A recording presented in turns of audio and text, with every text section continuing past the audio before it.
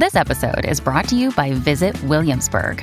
In Williamsburg, Virginia, there's never too much of a good thing. Whether you're a foodie, a golfer, a history buff, a shopaholic, an outdoor enthusiast, or a thrill seeker, you'll find what you came for here and more. So ask yourself, what is it you want? Discover Williamsburg and plan your trip at visitwilliamsburg.com. When you need mealtime inspiration, it's worth shopping Kroger, where you'll find over 30,000 mouth-watering choices that excite your inner foodie. And no matter what tasty choice you make, you'll enjoy our everyday low prices, plus extra ways to save, like digital coupons worth over $600 each week. You can also save up to $1 off per gallon at the pump with fuel points. More savings and more inspiring flavors make shopping Kroger worth it every time. Kroger, fresh for everyone. Fuel restrictions apply. Welcome back to the Art of Charm podcast, a show designed to help you communicate with power and become unstoppable on your path from hidden genius to influential leader. We know you have what it takes to reach your full potential, and each and every week, we share with you interviews and strategies to help you transform your life by helping you unlock your X factor. Whether you're in sales, leadership, medicine, building client relationships, or looking for love, we got what you need. You shouldn't have to settle for anything less than extraordinary. I'm AJ. And I'm Johnny. Thank you for tuning in to today's episode. Let's kick off the show. Today, we have two compassion and anger experts with us. The first one is Dr. Isabelle Leboeuf. She's a clinical psychologist and an expert in love and compassion. In her private practice in France, she integrates hypnotherapy, cognitive behavioral therapy, and compassion-focused therapy. And she's accompanied by Fraser. Chris has been helping children, individuals, and families to be the best versions of themselves for over 25 years. He and his wife, Heather, co-authored the book Freedom: How Teens Can Use Mindful Compassion to Thrive in a Chaotic World and Grow a Purpose-Driven Life. Welcome to the show, Dr. Isabelle and Chris. We're so excited to have you. On the show, we've talked and brought up compassion and self-compassion before, but is it fair to say that the opposite end of the spectrum is anger? And that's a subject that we haven't really touched on this podcast. So I'd love to unpack that and the relationship between the two as you both see it. So we'll start with you, Isabelle. Yes, maybe we can start with unpacking anger because there's a lot of wisdom in anger. And as we said previously, we can have different reaction to anger. We are all very familiar to it. It's in our everyday life, like when we're in the traffic or waiting in line or having a discussion about different things. We can easily feel angry or meet anger in other people. And it's something we feel very familiar about. So we think we know what anger is, but we really can get more wisdom by understanding the setting that creates anger. I mean that it's always when we are reaching for a goal and there's something blocking us. And when we feel this block, we start experiencing anger. We can see it in babies, for example, when they're very small, if they are trying to reach for a toy and you block them by the hips and they will start expressing anger. You can try it if you have a baby at home. It's really quite easy to do. Yeah, you could tick them off pretty quickly, get in the way, yeah. Yes. And I think it's important to understand this because when we see that, we can see that behind these goals, there are also motivations and even values that are behind that. And many people, very often, we don't see clearly what our goals are. We have motivations, but we are taken by the situation. And often people say, oh, I don't really know who I am, but really what they can say, what they could say, what they mean is that they don't know what their values are and they don't know exactly what they want. And is there a difference between anger towards the dog or Johnny versus anger towards yourself? Because I know I've had those moments where I get angry and frustrated with my own behaviors and actions. And does that map the same when it's internal as external? Exactly. It exactly maps the same, because very often we get angry at ourselves because we don't meet our goals. If, for example, I tell myself, oh, I want to do that today, and maybe I make a to-do list and I have 5 things. If I do 4, I may get angry because something got in the way. But if I don't allow myself to express this anger, I will turn it toward myself. And very often it's the beginning of an inner talk that is angry and that is difficult, because we can yell at ourselves on the inside. Sometimes people tell you the inner talk they have, but they don't tell you the tone of the voice that they have. I think for a lot of people, they get a bit confused. And for a lot of the examples that you had given, I see a lot of frustration in that before I see anger. So where is the point where frustration turns into anger? And what are the signs that we should be looking for to know, well, I'm in frustration. If I don't handle this, I'm going to be in anger. And if I am into anger, okay, now how should I channel this? That's such a great point, because if you can notice when you're frustrated, bringing that mindful awareness, mindfulness just means noticing. And you're sort of stepping back from yourself, like you're noticing, like, man, I'm getting frustrated. And noticing that as soon as that, at that moment, you're going to feel some physiology. You're going to feel like, oh, that dog. And so you're going to notice what shows up. And if you don't catch it early, it's like that old saying, nip it in the bud, catch it early. Because if you stay with that too long, before you know it, you'll get diarrhea of the mouth. Like I tell the teens, watch it, because all of a sudden you'll flip your lid and you'll say some things, that later, once you calm back down, that you'll really regret. Because it doesn't matter if it's your grandmother, like some of these teens will be arguing with their parent and be really frustrated. And then they'll be stewing in their mind, like, I can't believe mom took my car keys away. And then unbeknownst to them, grandma, is over and it's about to knock on the door and say, hey, honey, it's time for dinner. And you throw a spear, F you piece of. And then all of a sudden, the grandma goes, oh, grandson. And before you know it, you just lost it. And your IQ goes down about, I think it's about anywhere from 30 to 50 IQ points. Because when you're angry and fighting for your life, you're not supposed to do long division. You're not supposed to be articulate. And you really just are playing with this, like this part. This is how big the amygdala, the part of your brain behind your ears, the emotional part of our brain, is very powerful, but not wise. And all of us here, I'm looking at you guys, and all of us listening have all run the red light and jumped from frustration into anger and then acted out on it. And we've hurt people, every one of us. And it's really not our fault, but what we want to talk about in this podcast is how it can become our responsibility, and how, as we look into anger and inquire, there's some needs that many times aren't being met, but it's our responsibility with compassion, kindness, and understanding to learn how we can do things differently. And if we have hurt people, to have the courage to turn back, and what John Gottman and John Gottman's lovely man from University of Washington, one of the top marriage and family specialists, repair and come back. I'm so sorry. And the more repair attempts made, the healthier relationships are, because that's part of our common humanity. We're all going to do it, whether we like it or not. Stop. Hold it right there. Pause this episode and answer these questions. Are you tired of inconsistent results? Are you dating who you want to be dating? Are you where you want to be in your career? Do you have the proper roadmap to get you where you need to go? If you're tired of wasting time and tired of seeing other people effortlessly build their dream lives while you work twice as hard with fewer results to show for it, perhaps it's time to get the guidance, skills, and accountability you need to unlock that next level.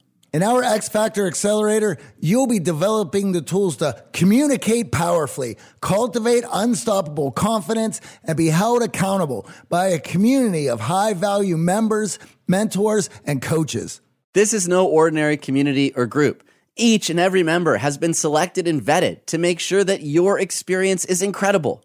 That's right, AJ. Our members are driven, knowledgeable, and dedicated to advancing their lives and the lives of the community. They are CEOs, professionals, entrepreneurs, servicemen. So come join the fun.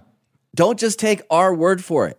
If at the end of the program you feel it has not transformed your life, let us know and you get your money back. We are in the results business. Over the last 15 years, we've transformed thousands of lives, and we want to do the same for you. If implementing concepts from this show has enhanced your life, imagine what mentorship in the X Factor Accelerator could do for you. Unlock your own X Factor and become extraordinary. Apply today at unlockyourxfactor.com. That's right. Pause this show. Head over to unlockyourxfactor.com to apply today. And when we think about anger in popular culture, and maybe some of these are myths and misconceptions that we could really talk about, we're given advice on let it out, right? Just scream at the top of your lungs, punch the pillow, get it out of your system. You hear that time and time again. And I was sharing this earlier. That's not how I process anger. I tend to turn inward and withdraw even more, which certainly angers my partner, Amy. What is the healthy way to process that anger? If we've gone beyond frustration, our arousal is through the roof, and we're in that angry state, what's the healthiest way for us to overcome that, to work through it? Actually, research have shown that it's more efficient to get involved in pleasurable activities than to express the anger, like you were saying. And so when I was a young therapist, I gave a kid my old punching bag. And now I'm like, oh my God, I helped him practice anger. Because what's he thinking about? He's not thinking about, oh, love. He's thinking, next time this happens, I'm going to knock this son of a out. But it's so embedded. And so it's noticing when you're getting escalated. Yes, you can exercise and but sometimes it makes you feel really powerful. And so I call it, when you get really drunk on anger, it's like you feel powerful. And also it makes you feel right. It's like hardening of the categories. Like you can't see anything over here. And you just lose it. And we become less compassionate when we're angry. And we don't have the ability to take perspective of each other. But it's been built in. I feel strong. And there's other ways of being strong, which we'll tell you about when it comes to anger and compassion and self-compassion. And in my situation, when I find myself in that fight mode and I'm withdrawing, I would assume that's also not a great way to process it. It leads to rumination. It leads to me dwelling on it further, catastrophizing, creating stories that aren't even based in reality.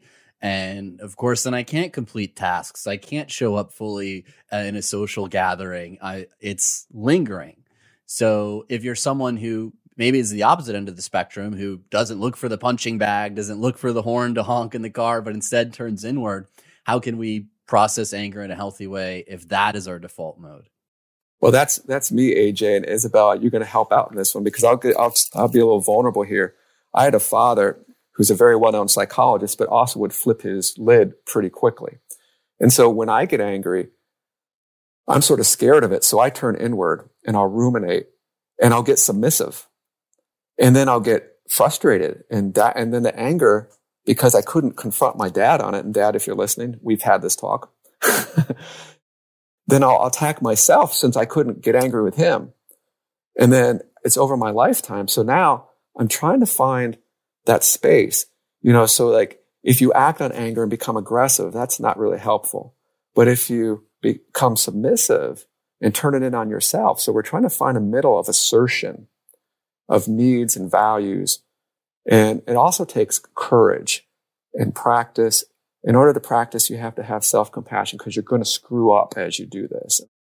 We've talked about compassion and self-compassion. Is there a difference between the two? Well, that's a great question because there's, if we think about compassion, I want to break it down to a specific sort of definition. There's two pieces of it.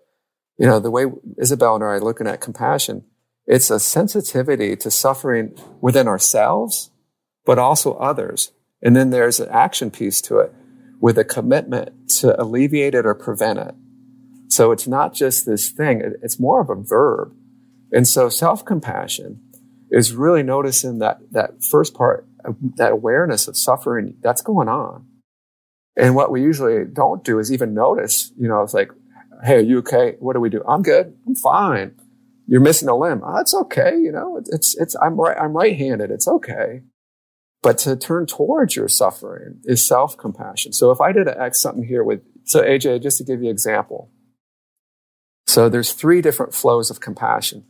So one thing is like, if I see you and you almost get hit by a car and you fall down, I'm going to like pull you out of the street. And that's one flow, compassion for other people. Like, whoa, man, AJ, that was pretty scary, man. And then another flow is, so I want you guys, if you're willing to play a little bit, if you think about someone you love, you mentioned your wife, AJ. And so imagine she's hurting and you put your hand, if you could reach through the camera like I am, and put your hand on her cheek, and she's hurting in a way that it's really hard for her. And she's hurting, and you're noticing that compassion for her, and you're looking at her. And then imagine, that Amy's got her hand on your cheek and says, I know your pain too. And then that's you receiving that. And then your hand on your heart is noticing your own suffering. So there's sort of those 3 different flows. And usually it's a lot easier to help somebody else than to either receive it or give it to yourself. Because how are we taught to be nice? Be nice to other people. Do unto others. But for ourselves, we are so hard on ourselves. So I'm going to say 3 words. Those of you watching and listening, I want you to try this out. Imagine that, don't pick something that you perceived you failed at, something that's really important to you, and you perceived you failed at it. And then you hear these 3 words. I'm whole, complete, and enough just as I am. Just notice what pops up into your mind. I'm whole, and you just messed up, complete, and enough just as I am. Just notice that. You can write it down. You just become aware of it. And I know it still sometimes shows up for me, but what showed up for you guys, AJ, Johnny, Isabelle? Well, I think for me, the challenge is guilt and shame was used as a way to motivate and discipline me as a child. Yes. Yeah, me too. I feel safer and more comfortable if I have some level of guilt or shame tied to behavior. Yeah. So I don't extend that compassion towards myself. You got it, man. You got it. Yes. And it's been something that I've had to work through personally. And I think because of that, it's much easier for me in that vision to think about sending compassion towards Amy, my fiance, or sending compassion towards someone who just tripped and fell in front of a car. But to turn it around on myself and say, AJ, you're whole after I just screwed up. AJ, you're complete after I just made a mistake and did something that I didn't want to do, didn't meet my expectations. That's a much greater challenge for me to overcome. For myself, I mean, I couldn't help but think about an old Saturday Night Live character named Stuart Smalley. I'm smart enough, I'm good enough, and gosh darn it, people like me. Yeah. Exactly. So sadly, that level of self-compassion is even humorized in pop culture, right? As you're weak or you're soft or you're not tough enough or resilient. So it often has a negative connotation. Lennon and McCartney, Jagger and Richards, Watson and Crick, AJ and Johnny. What about the perfect duo when it comes to growing your business? Well, that's you and Shopify. That's right, Johnny. Shopify is the global commerce platform that helps you sell at every stage of your business. From the launch your online shop stage to the first real life store stage, all the way to the did we just hit 1 million orders stage? Shopify is there to help you grow. Whether you're selling your own fire merch or promoting your productivity programs, Shopify helps you sell everywhere. From their all-in-one e-commerce platform to their in-person POS system, wherever and whatever you're selling, Shopify's got you covered. Shopify helps you turn browsers into buyers with the internet's best converting checkout, up to 36% better compared to other leading commerce platforms. And sell more with less effort thanks to Shopify Magic, your AI-powered all-star. What I love about Shopify is no matter how big you want to grow, Shopify gives you everything you need to take control and take your business to the next level. In fact, Shopify powers 10% of all e-commerce in the US. And Shopify is the global force behind Allbirds, Rothy's, and Brooklinen, as well as millions of other entrepreneurs of every size across 175 countries.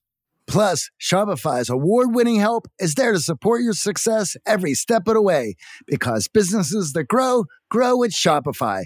And AJ, you don't have to just sell your stuff anymore. With Shopify Collective, you can curate products to sell from the brands that you love, giving your customers more variety and your business more sales. Shopify is your no excuses business partner. Sell without needing to code or design. Just bring your best ideas and Shopify will help you open up shop. Sign up for a $1 per month trial period at shopify.com/charm. Go to shopify.com/charm now to grow your business, no matter what stage you're in. Shopify.com/charm. Over the last 17 years, we have launched our fair share of online courses, coaching programs, and finding the right platform has always been a challenge. They say if you do what you love, you never work a day in your life. But if you're an entrepreneur, you know the hard work that comes with it.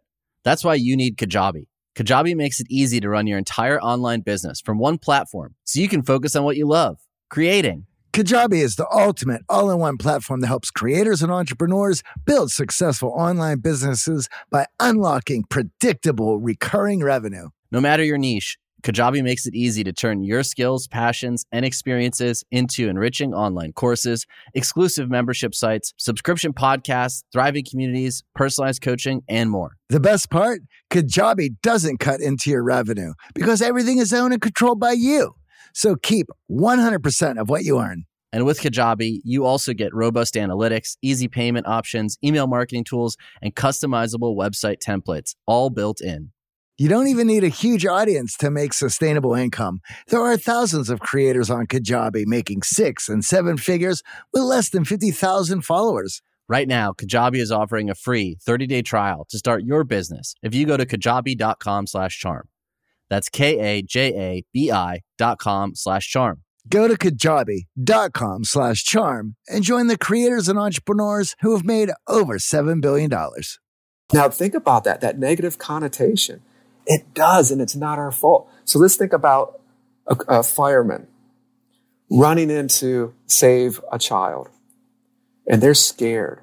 But that sensitivity to the sun, they're going in there to save a life. Or a COVID-19, nurse or doctor who's willing to be there, and we never call them. But in our culture, we've equated that to weakness or being self-indulgent or pity. But what showed up for me when I first did that, there was a guy, Kelly Wilson, one of the founders of Acceptance Commitment Therapy, and Kelly did that. And when he said, I'm perfect just as I am. And my mind said, bullshit, you're not. You're not perfect. You suck. And do you tell a little kid who's learning to walk, you suck, give up walking? And the kid will never say, I guess this walking's just not for me then. We're resilient, but we all do this. It's just like, and it's not our fault, but when we become aware, then we have a choice.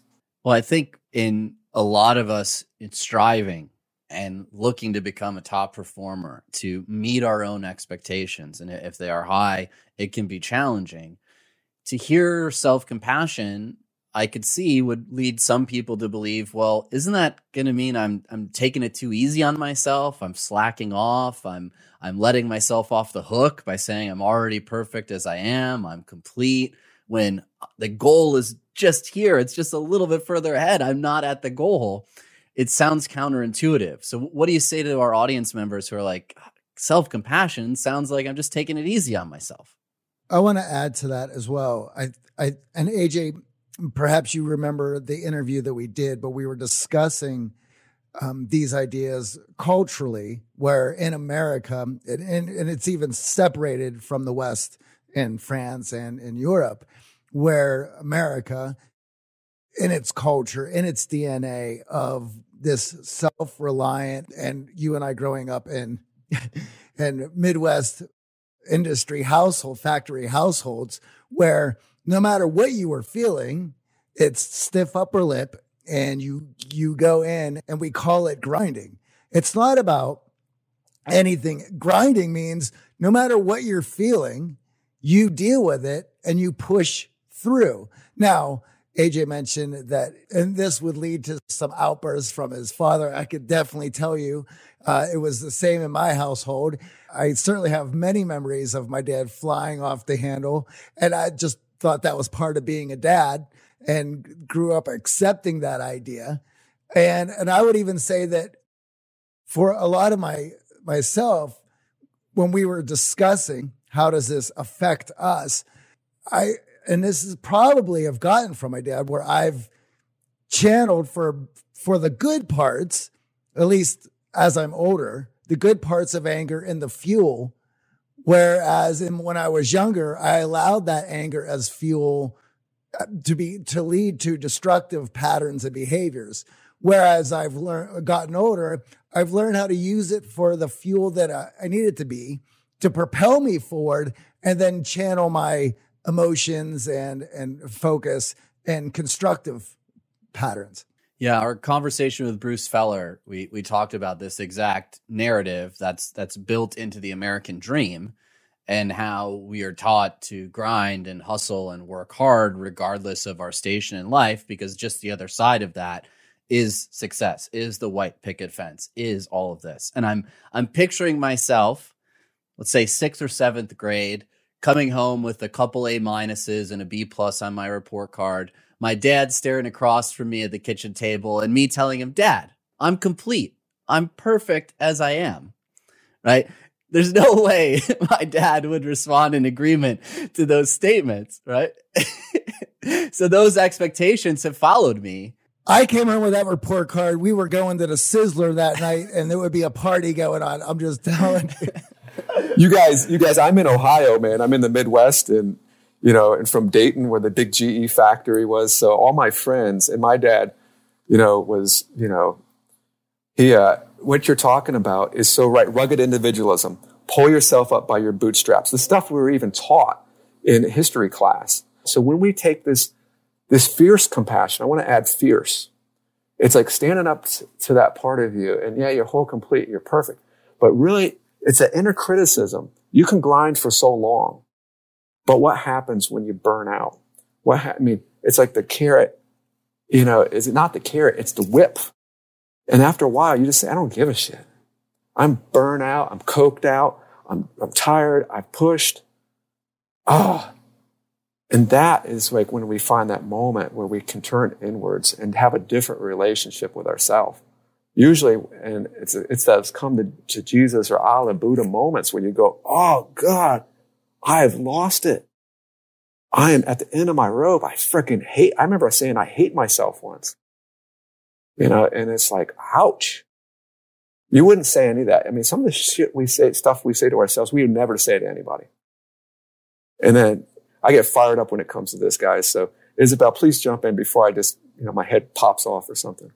Yeah. So help us here, Isabelle, because I can tell you myself, I've expressed that self-hatred. And when I hear self-love, my eyes kind of roll and I glaze over. And it's been a conversation I've had in my men's group that I can't even remember a time where I just bathed in self-love. And I really looked at myself and said, AJ, you are complete. You are good enough. And when I look at it externally, I'm like, well, I've been able to achieve great things in life because of this burning desire and this feeling of being incomplete. And then when I hear this self-compassion and I think about self-love, I really struggle with it. And AJ, I want to add to that as well. And where those feelings are, and you have that opportunity to turn inward and be compassionate, for a lot of folks, it is, rather than that, it's to find escapism. And so to sink into computer games or a movie or anything, rather than having to come face to face with themselves. And that's why I wanted to thank you both, and also Chris, for sharing, because that's where the compassion starts, really. When we are sharing, we are not anymore in the competition. We are human beings. And this experience of being self-critical is painful. We all know it. We feel it. But sometimes we feel alone with that. And that's loneliness that is really killing us on the inside. And so by expressing it to ourselves, by saying, oh, I'm being hard on myself, or by sharing it with others, it's really already self-compassion. Self-compassion is based on three things. It's based on awareness. It's based on shared humanity. I'm not alone with this suffering. I'm not the only one who hates myself. I'm not the only one who has pain in my body, who has unmet desires, etc. And it's also being kind with ourselves in this situation, because yes, this is cultural and we are in a very competitive world. And of course, we want to succeed. We want to be the first one. But really, competition is not something that is excluding compassion. When you look at great achievers, research shows that they have very high levels of self-compassion, really. Why is that? It is because to achieve difficult things, you need to go over mistakes. You need to keep your motivation, even if you fail. Someone who succeeds is not someone who succeeds the first time, is someone who fails again and again and again and keeps the motivation and keeps the goal. And to do that, we need to be able to self-heal, to welcome this difficult moment and to go beyond. So really, competition is something that creates fear of compassion. But it's not something that excludes compassion. We really can have both and succeed. It's such an interesting point, because when I think about the failures, whether it's dieting or whether it's in your career or in your hobbies or your passions or pursuit, those are going to be there. And if you don't have a level of self-compassion, well, you'll quit the diet. You'll go back to eating poorly. You'll quit the workout and not go back to the gym. You'll quit your job and walk away from it. So it does take a level of self-compassion to overcome failure. And we know, as we've talked to almost 900 guests on the show, that a failure is a big part of them unlocking their X factor and achieving great things in their life. So we talked a little bit about core values earlier, but I'd love to circle back on how core values really come into the equation when it comes to self-compassion. And some in our audience still struggle with just the concept alone of like finding their core values. So as both of you give it a chance to unpack core values for our audience, I'd love to hear your own journey in finding and defining your core values. I have an example of using anger to find one of my values. It's an old story, actually. It was 20 years ago. I was an intern in a psychiatric ward, and there was so much suffering there. And I kept working after the day was over. I kept reading the files, and I was searching and searching for meaning. How could so much people suffer? And this really was feeling very unfair to me, that to see these people in so difficult situations. I felt anger, more and more anger. And at some point I was walking in the field and I felt on my knees and I really let the anger out and I started screaming, why? And then all of a sudden I had this flip in my head and I realized that it was not up to me to decide what the world how the world would be organized and what was the meaning of the world. And maybe the world was unjust, but I had to learn from this world and learn the rules and the laws that I could understand. And really, this flip of understanding the world was really important in my work, because in therapy, we meet suffering every day and we always try to make sense of suffering. We always want to know, why is these people sick, and maybe this person has cancer because they smoke. And we feel relieved because it makes sense and we have control of the situation. But it's not that simple. It's never that simple. And I learned to work with unknowing. And really, it is one of my core values to make room for the unknown in my work when I meet suffering. So that was through anger that I made that value. Wow, I wouldn't have expected to think of anger as something that could help us find that core value, but that example really resonates with me too. I think, again, in Western culture, especially, we tend to label anger as a bad emotion, a negative emotion, and it's very hard to find anything positive about it. So for you to be able to flip it on its head, I think that's a very useful exercise for those in our audience who might be struggling to identify core values, that don't just pay attention to the quote unquote positive emotions that we talk about, happiness, joy, excitement, enthusiasm, but also look at some of the negative emotions, and those could be a guiding light towards uncovering that core value for you. What about you, Chris? What has been your journey in discovering your core values? It's interesting because as Isabelle says that, it made me reflect. One of the reasons I became a therapist was because when I was very young in school, I had dyslexia, inattentive type ADD, and a learning disability. And so like feeling so sad and so like misunderstood, put in coat closets so I could pay attention, and then falling asleep on the ditto papers and waking up and being shamed, and the anger. And I remember saying, somebody needs to do something about this. There's such a lack of compassion and understanding and care. And I remember my dad and mom in graduate school arguing, and my mom crying and slamming the door and crawling up on her bed and rubbing her back as a 4-year-old. It's okay, Mom. And wanting to bring peace and wanting to create harmony within the world and relationships, and that little boy and that instinct of a child to try to help their mom. And that's just instinct. You don't want them to suffer, and to relieve suffering and with other people and not have people go through. And I said, somebody needs to sit in that freaking therapy chair who's been through this. I about dropped out of school a billion times. And that core value of hope, going beyond what your mind and other people said is even possible for you. People go, you're on a podcast, you wrote a book. And I was like, yeah, I wrote a book, but I had to ask for help. So what? It's that's out of the suffering, out of the anger, out of some of those difficult moments, came these core values of hope, of kindness, of going beyond what's and transforming my anger instead of just being stuck with it. So and I could go on, but that's sort of my story. And I try to go back and get in touch with that because it's so easy to forget. And as we hold our core values, it can really guide us in those moments of distress when we think we can't go on. And I can go back to that little kid and say, hey, man, I'm doing this for you, buddy. I got you.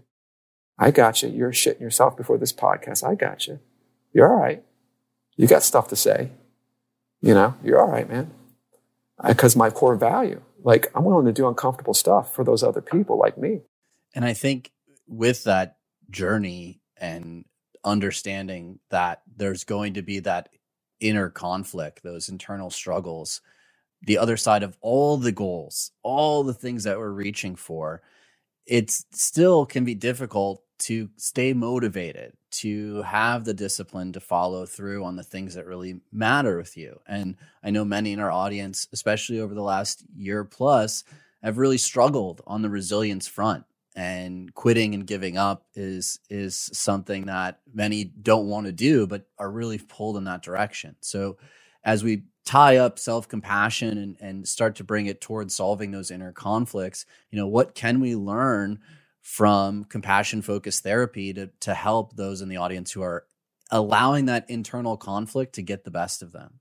This is a hard thing to hear, but, we've been so hard on ourselves for so long. And if you think about your inner critic and imagine what it looks like, for me, it's a big dark cloaked figure with a finger in your face. It's pointing. And what's it want to do to me? It wants to slam me against the wall and say, get your act together. And so that part of us, it's like a misguided angel, man. It wants for us, but it really, in time, to be able to care for yourself, and it's not letting yourself off the hook. It's like tanking with kids. It's like putting courage into yourself. I'm going to deal with the itty bitty shitty committee. Yes, you can be there, but I'm going to do value oriented stuff. You can just sit on my back and be there as I continue, but you're not going to beat me. You're not going to kick me. You're not going to spit in my face.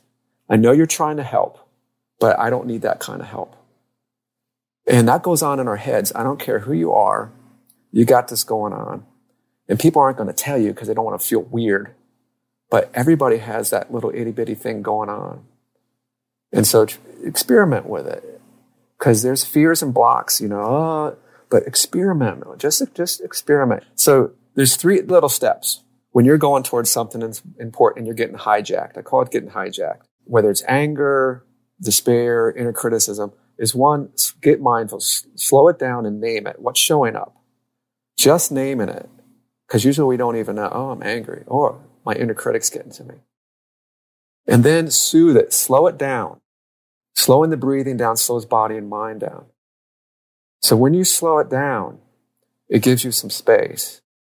Because usually we just, the horse takes you home and you're back to that same behavior. Slow it down. So if we were just now, just breathe in 3, out 3. And then even whisper, like slowing down. All right, your intelligence is picking up. You're having a little moment. And then that gives you that space.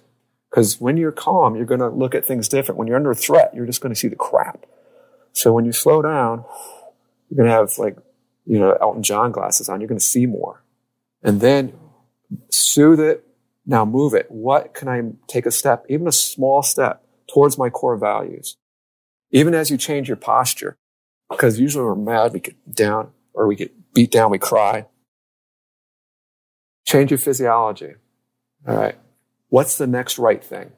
If you're struggling with alcohol, what's the next right thing? If you're struggling with anger, sadness, anxiety, what's the next right thing? As my best, I might not be my best self, but let it be there. Let me move towards a core value, even if it's small, even if I do 2 push-ups after this because I hadn't worked out in 3 days.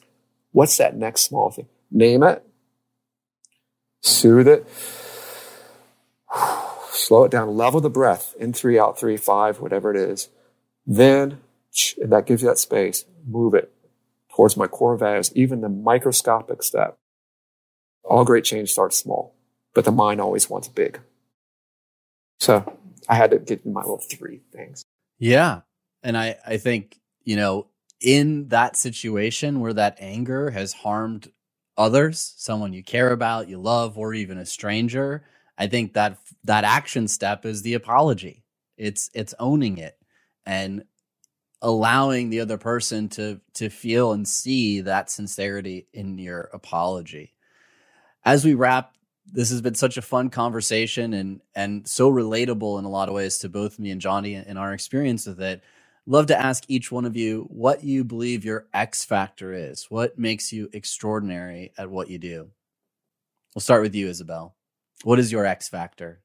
Well, that will echo this discussion. I think it's self-compassion and also presence. Giving my attention to what I'm doing in the present moment, to others and to myself. To me, it's a way to really love what I'm doing and to love the world I live in. Chris, what's your X factor? Well, over the years, I realized at first I didn't think it was an X factor at all. It's the ability to be vulnerable and sit with somebody and just be another human being and not try to fix them and not try to fix me, just to be vulnerable and show up. And then I think it actually, as that little kid, to be sensitive to that suffering, to be a little that shows up, I'm going to jump in. I'm going to try to frickin' help you. I might not be enough, but I'm going to frickin' try. My mind can say that. And that courage to go into those places and try to help. And then that passion and playfulness, like we're going to go in, we're going to frickin' play. It's messy. It's yucky. I got shit. You got shit. Let's do it. And I'm going to lead with my heart. So that's my X factor. I love that. And I think it's so relatable. There's something important there as well, which is going into it and with those relationships rather than trying to fix people, trying to help people. I think because both of those actions are going to result in completely different behaviors, leaving the person that you're dealing with and in a completely different space. And I believe if you're going trying to fix them, you're going to be met with a lot of resistance. When if you're trying to help them, they're going to be more open to those ideas. Johnny, thank you.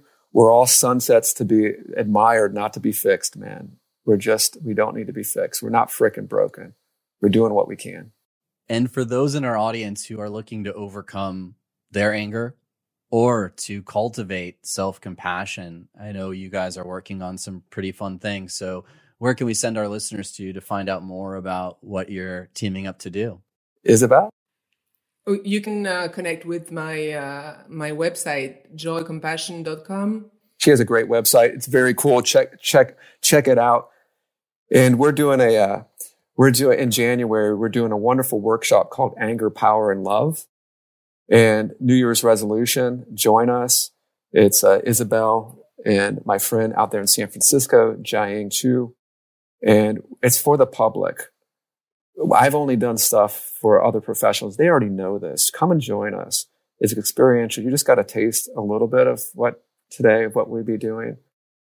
But please join us. It's a really special thing. And I'm really glad to be presenting it with these. And we're going to go in and we're just like in everything you heard today. That's what we're going to do. And so Anger, Power, and Love in January. It'll be on Isabelle's website, which is a pretty cool website. Awesome. Thank you both for joining us and sharing your story and getting vulnerable with our audience. We really appreciate it. Yeah, thank you so much, AJ and Johnny. Thank you, Bill.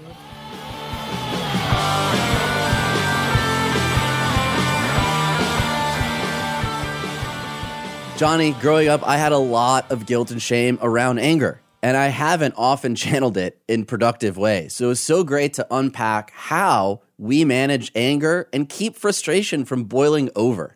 Yeah, it's one of those emotions I think that a lot of us shy away from. But if you want to get a hold on it and overcome it, you're going to have to embrace it. This week's shout out goes to Eric, who's now hosting events to solidify his networking opportunities with great success. Eric is an X Factor Accelerator member, and he's been using our patented social sales funnel strategy to bring people together. Now, in the past, Eric didn't want the hassle, and he thought of himself as too introverted to host an event. But when you make things happen, well, you can't wait around and hope someone else makes it happen for you. For someone who's an introvert, it's not about being the center of attention or shining the spotlight on themselves, but creating value for others to enjoy themselves with you being that catalyst. Eric grabbed the bull by the horns and now is excited to continue with even more events.